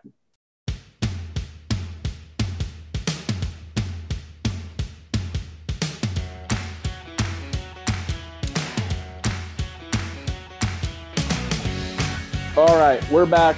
Apparently, we have to talk about hockey. I feel like we can just skip the fantasy portion of that. Personally, no. You can't weasel way out of this one. Oh, okay. Go for it, Tradon. All right, let's start with fantasy. Look, the first and second seed are not winning fantasy this year. Dumb. They are done. James, Tyler, both won their 2-week playoff, and they're actually playing each other. Do you guys really even care about the third and fourth place battle? No. I'm not. I think they win $20 for the next. They win their money back. Yeah. That's true. For the next 2 weeks, all we're going to talk about is Tyler and James. As it stands right now, after day one, James has 252 points to Tyler's 76. I know what the hell, Tyler? Why couldn't you done that yesterday? That seems like a wide margin. And Saturday. I mean, James just put up 252 points in like a day, so that could easily flip. It'll flip. It'll easily flip the other way. Look, I'm struggling to find like really interesting things to talk about. I'm sorry about that, but I think I got some okay ones. To be honest, I'm gonna start off right from the top. Let's see. Yeah. Vancouver Canucks have gone, I guess now 3-2 in their first weeks. They went 3-1 in their first week back since March 24th. They are currently actually after tonight's games. I want to update this. They are 10 points out of a playoff spot, but have 5 games at hand on the Montreal Canadiens. Montreal won their game today against Calgary, and Ottawa beat Vancouver Canucks. So Vancouver did not get a point, but technically Vancouver still has the games at hand to make the playoffs. So Eric, I'm going to ask you, can Vancouver pull off this feat and make the playoffs after a terrible season of COVID and all this shit? No, fuck them, because they fucked me over in fantasy, as I explained earlier with Thatcher Demko, when the whole team went down with COVID. But no, I actually don't think they could do it anyways. It's just not enough time. What do they have? 6 games left or something? They actually have 14. 14? Oh shit. 14 and they have 5 games at hand. So there's a potential 10 points there, which would have them tied with Montreal, assuming Montreal didn't win another game. Exactly. So they need Montreal to lose the rest of their games, which I don't see that happening. But not only were they hit with the COVID storm, they came out flat this year. We all thought they would be better. They signed Holtby, a Stanley Cup winning goaltender, he finally had a good couple games these last 3 games. So, it took him a while to get going. I think it's too little too late. Pettersson is still out with an injury. That's one of their top players. I feel like they kind of just lost some swagger this year. They got rid of Tanev, who seemed to be a big locker room guy that helped them a lot last year. Last year we saw them almost go to the Western Finals and almost beat Vegas in a Game 7. Ended up being a 1-goal game that Vegas scored in the third period with a little bit of time left. But I think this year maybe people had higher expectations for them, and they haven't really fulfilled that. I think it's too little too late, and that they're not going to pull this off. Look, I said this maybe 5 weeks ago that the Canucks were dead, and I have to stand by that, or else I can't just be a flip-flopper. That's not cool. You got to stick with what you believe. I believe they're out of it. However, I do just want to point out that they do have a lot of games against the Flames, and they have one more game against the Senators this season. Those are winnable games, especially right now. The Flames are I don't know what they are. They are really struggling. The Daryl Sutter thing hasn't really panned out as I expected. I just don't think he has the personnel that he needs to make that team what he needs to make it. This is the type of coach that he is. He is playing the Oilers 4 times, which the Oilers right now are playing very well. The Jets are going to be fighting for second place, and they play the Maple Leafs twice. it's a big uphill battle, but I'll also look at it the other side.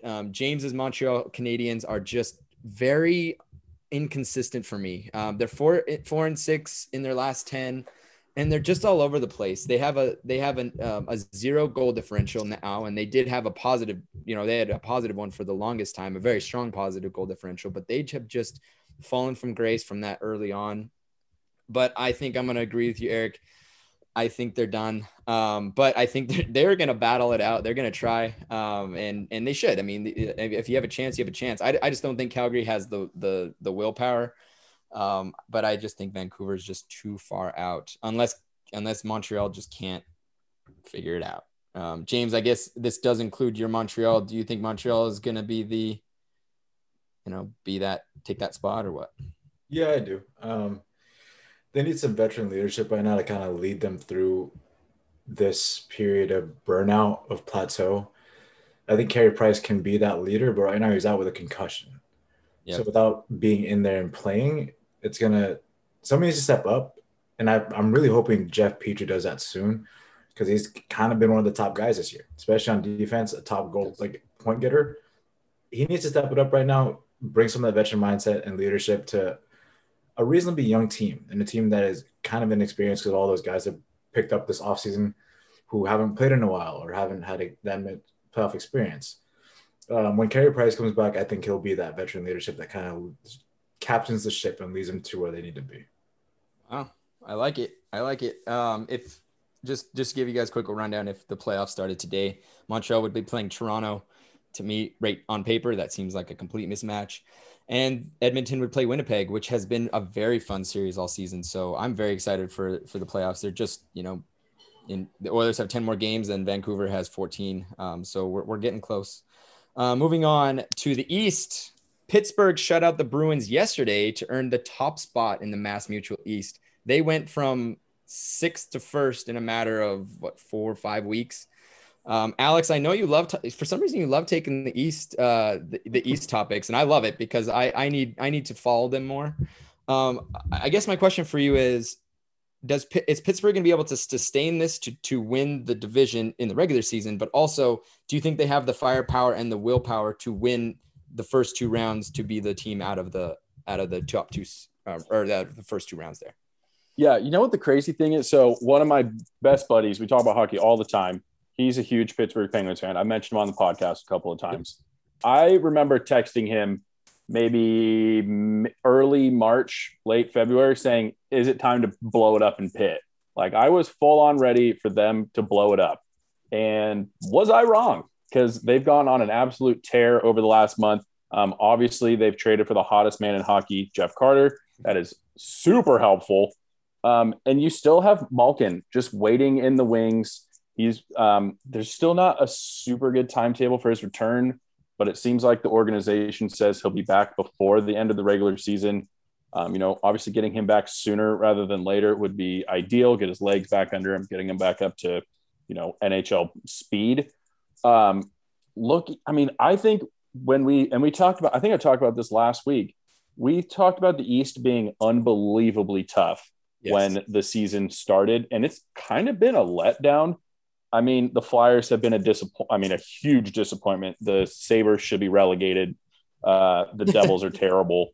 The Rangers have finally turned it around. They'd probably be a playoff team in other divisions, but I just don't really trust the other 3 teams. I don't have a bunch of faith in, especially the goaltending for the other 3 teams. And Yari has been playing a lot better as of late. And I think he can carry them. And I think Pittsburgh, there's a lot of guys, Bergeron, Ovechkin, that have a lot of playoff experience on those other 2 teams. The Islanders, again, are just the most annoying team in hockey. But I think Pittsburgh is surprisingly somehow the most deep team. Wow. And any team that has Crosby and Malkin is going to compete. And so to answer your question, I think they can hold on to it. They've been playing the best hockey of late. Sometimes that's what it's all about. I know we bring this up all the time, but we saw it with the Kings, the 8 seed in 2012. They played hot. They won the Cup as an 8 seed. So Yeah, I think Pittsburgh has a really good shot to come out of the East and be one of the Final Four. yeah. I love what they've done ever since Ron Hextall and Brian Burke took over the management team. And I'm a big follower of Brian Burke. He's a former GM for the Anaheim Ducks back when they won their Cup. He's also been part of Sportsnet, which I listen to every single day. They came in and I didn't know what they were going to be able to do. There was questions whether, Malkin or Crosby were going to be on the trading block or Letang. They kept it together and they brought in now Jeff Carter. And I think that to your point, I think they're probably the deepest team in terms of the scoring all the way through the lineup. You don't have the problems that Boston has where only one line can score. They have a plus 34 goal differential. That is best in the Mass Mutual East, just ahead of the Rangers, who are actually on the outside looking in, who did have the best goal differential, ironically enough. Their home split is insane. 23-2. They've lost 5 games at home. They love to play at home, clearly. And they're 8-1-1 in their last 10, and they're on a 4-game winning streak. I think you're absolutely right. They are going to come out of the top or out of that division. They are like tiny bit behind the Washington in terms of the point percentage, but one more game, one more Washington loss, and boom, it's flipped the other way. So, I think that Pittsburgh is going to win the Mass Mutual East. And I think that they have a very good shot of making those first two or winning those first 2 rounds.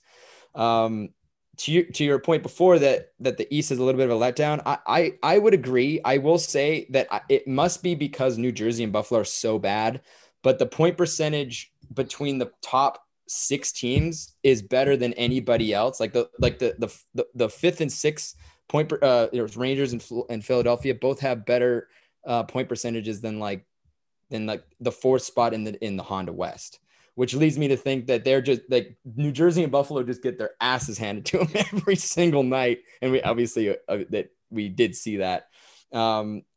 I would love to see the Rangers squeak in because I think that they've really turned it on. I don't think it's going to happen though. I think it's just too little too late.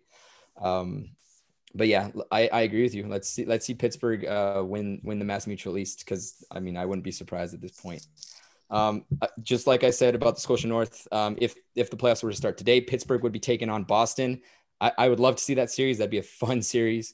And Washington would take on the Islanders. Offense versus defense, classic battle. It'd be interesting to see how that kind of pans out.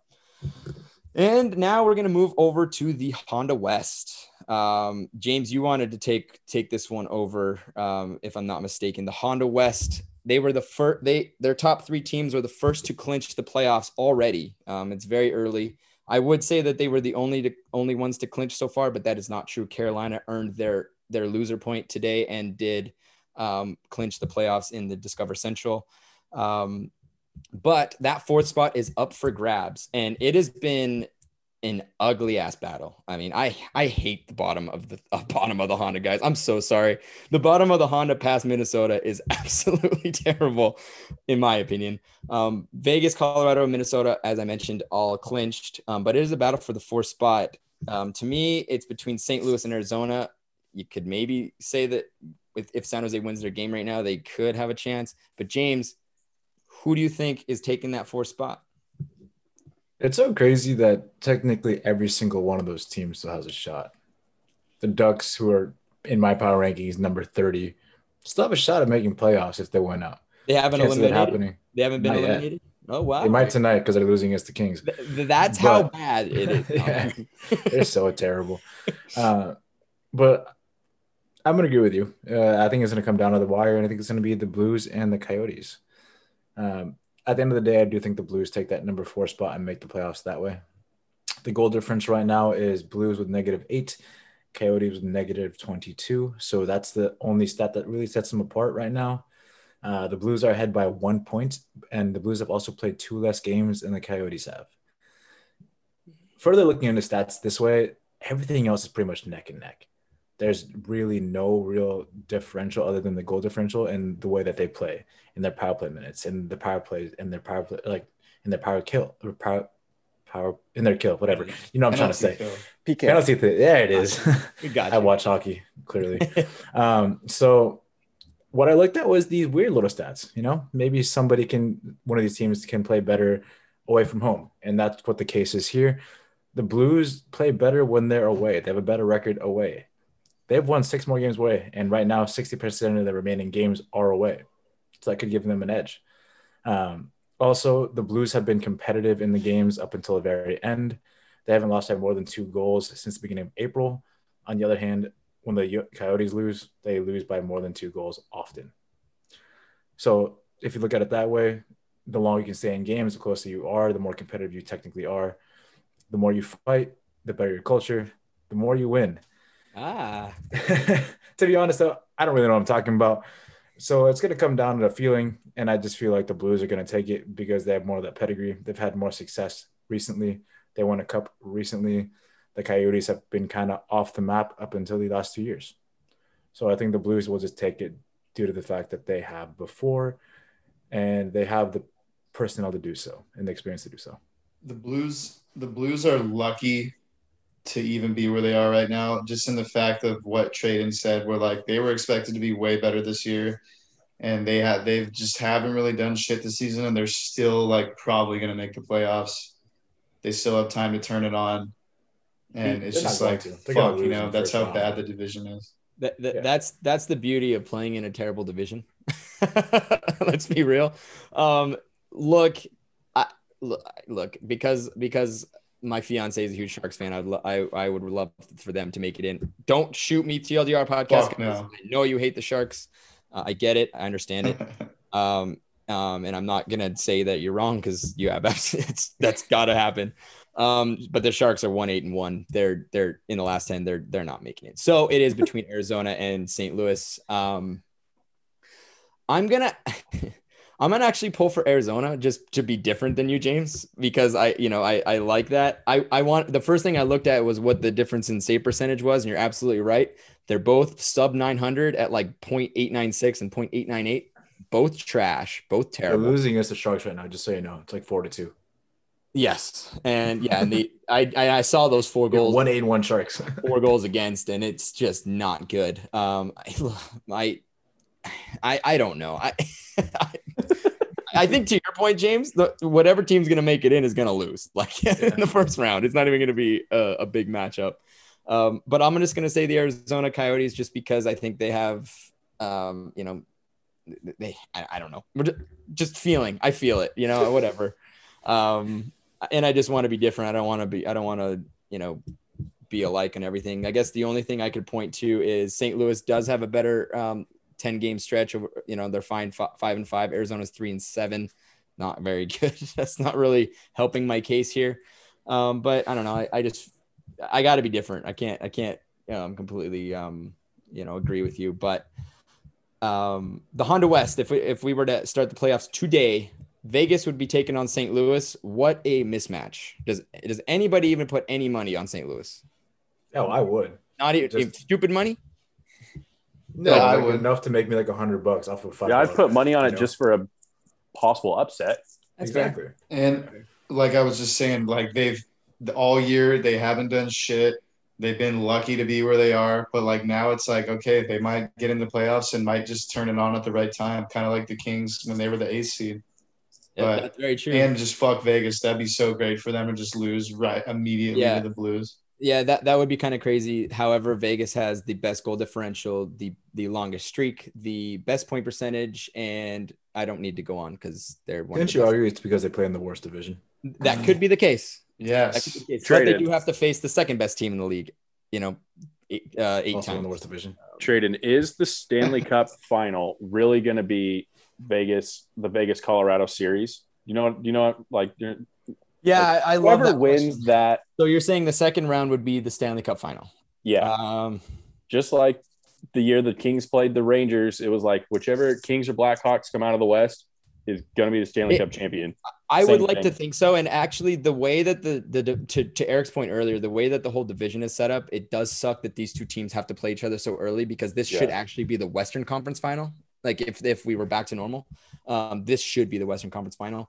I'm going to say not necessarily because I think that those two teams are going to run each other into the ground. And by the time you get out of that, you're going to play you're going to play a Carolina who breezed through maybe, or Toronto who breezed through, but that could make you stronger. So I think that if you're not watching, to your point though, if you're not watching that series, you're an idiot. I think that's a must watch series, second round of the playoffs. Even if you don't like hockey, you'll like it after that series, because it's going to be amazing. And even if the ice is melted, and Colorado would be playing Minnesota. Look, Minnesota has been great. It's a great story. I just don't think that they can compete with Colorado. Let's be real. Before we move on to the fourth, even though we're not talking about the Discover Central, I do want to say the playoff thing as it stands today. Carolina would play Nashville, although I'm still pulling for Dallas on that one. I think Dallas is Preds, baby. They just beat Carolina today, man. That's cool.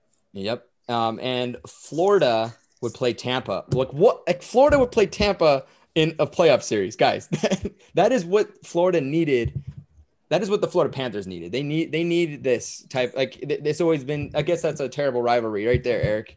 Florida and Tampa Bay. It's been completely mismatched. But I don't think it is. Go Florida. I don't think it is anymore. I think that Florida could give them a run for their money. Well, this is how rivalries are created, Tradon. I guess it's the one thing we could give the NHL credit for this year. It's if they did one thing right. It's putting Florida and Tampa Bay in a series. Think about it. You get a better rest because you're not traveling quite as far. It's going to be such a great series. Think of how many fans are going to be there. It's Florida. It'd be so much fun. Florida would have a problem, but Tampa Bay wouldn't. So, moving on to my fourth one. This is just a little bit of, housekeeping issues with the NHL. The Scotia North Division is currently mulling over options for its playoffs, mostly because in those last couple rounds, assuming that the winner goes on to the Stanley Cup final, the teams would have to travel to Canada. The American teams would have to travel to Canada. And due to the Canadian border, shut down to the Americans, and even though the NHL got a shortened quarantine period because of COVID, it's still been quite strict, and it would almost make it impossible for it to be a viable situation unless the Canadian government, gave the NHL an exception. So a bubble is being considered for the North playoffs, a bubble here in the United States. So Tyler, first of all, do you think this is a viable option? I guess I'm gonna start there. If the border restrictions don't get lifted, I think it's unfortunately probably their only option. Not their only option, but it's probably the best option. It's not ideal because you want to play in your home arena with potentially a few fans there. So it really suck for the fans not to be able to see their team in the playoffs. I mean, that you don't want that. Ideally, you want to be in your home arena, but it's all going to come down to what Canada decides on the restrictions at the border. That's what's going to come down to. It's probably going to come down to the very last minute. I'm assuming they're probably talking with government officials about this, hopefully to get an exception, like you mentioned. So I hope it doesn't come to the U.S. bubble.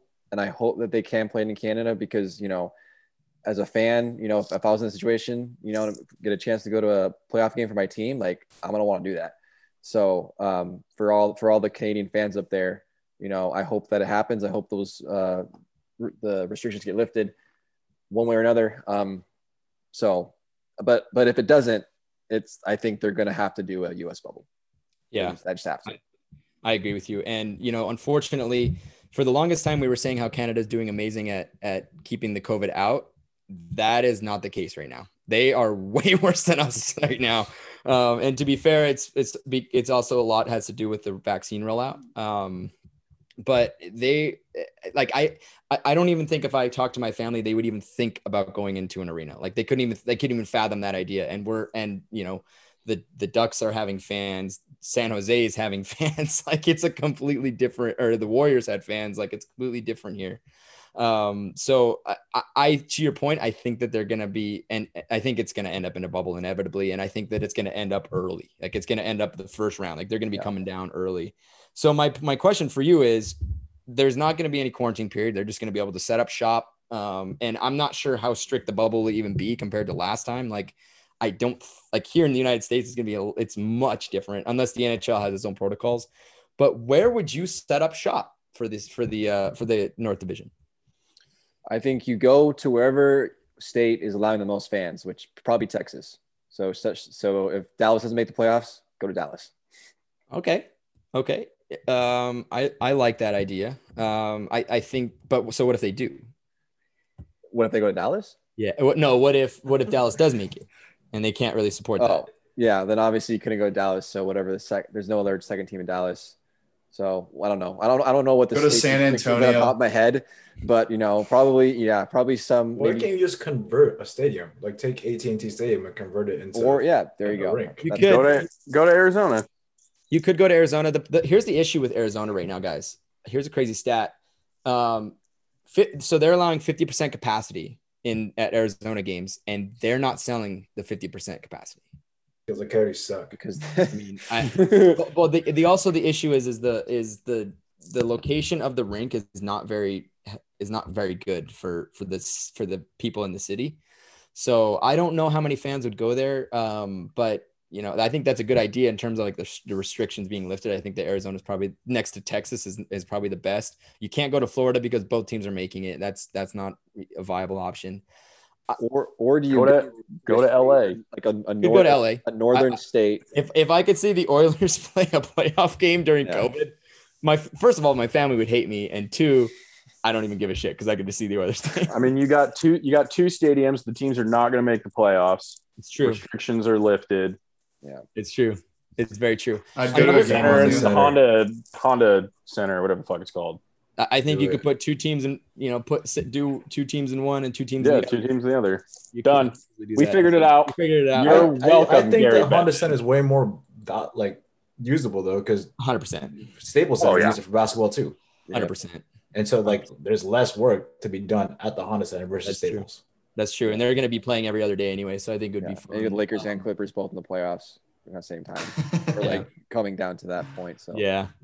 My last option or idea would be Buffalo. SoFi, there you go. And the reason I say Buffalo is they do this survey every single year, and of all the hockey watchers for hockey playoffs that aren't for fans that their teams are not in the playoffs, Buffalo by far has the biggest viewership of hockey. Because their team's never in the playoffs, but they have the biggest viewership for hockey. They have a very strong hockey fan base there. And I think that would be kind of cool to give them the opportunity to express that and actually go see playoff hockey, because they're never going to see it. Oh, that's brutal. unless they take the trip to the city. And I don't think they really want to do that. So that's just another option, but it's interesting. We'll keep everybody updated. That's all I got, guys. Hockey, it's coming down to the wire last few weeks here. Yeah, thank you, Tradon. Before we end, I'm going to endorse Tyler for fantasy hockey champion. Oh, I'm throwing that out there. Oh, they beat you last year. All right. One, because James cheated to win last year because the season ended and he just happened to be in first place. How did I cheat that? I don't know. You cheated. Don't worry about it. And because he beat me this year, so I'm endorsing Tyler as fantasy hockey champion. Oh, yeah. Thank you. You're welcome. Down by 200. Down by 200. The comeback will be real. Yep. Other than that, thank you guys for listening. If you enjoy it, please, give us a review, rate us, give us a like, hit us up on all the social media platforms except for Facebook, because we won't respond to that one. Other than that, again, thank you guys so much for listening. Have a great week, and we'll talk to you next time.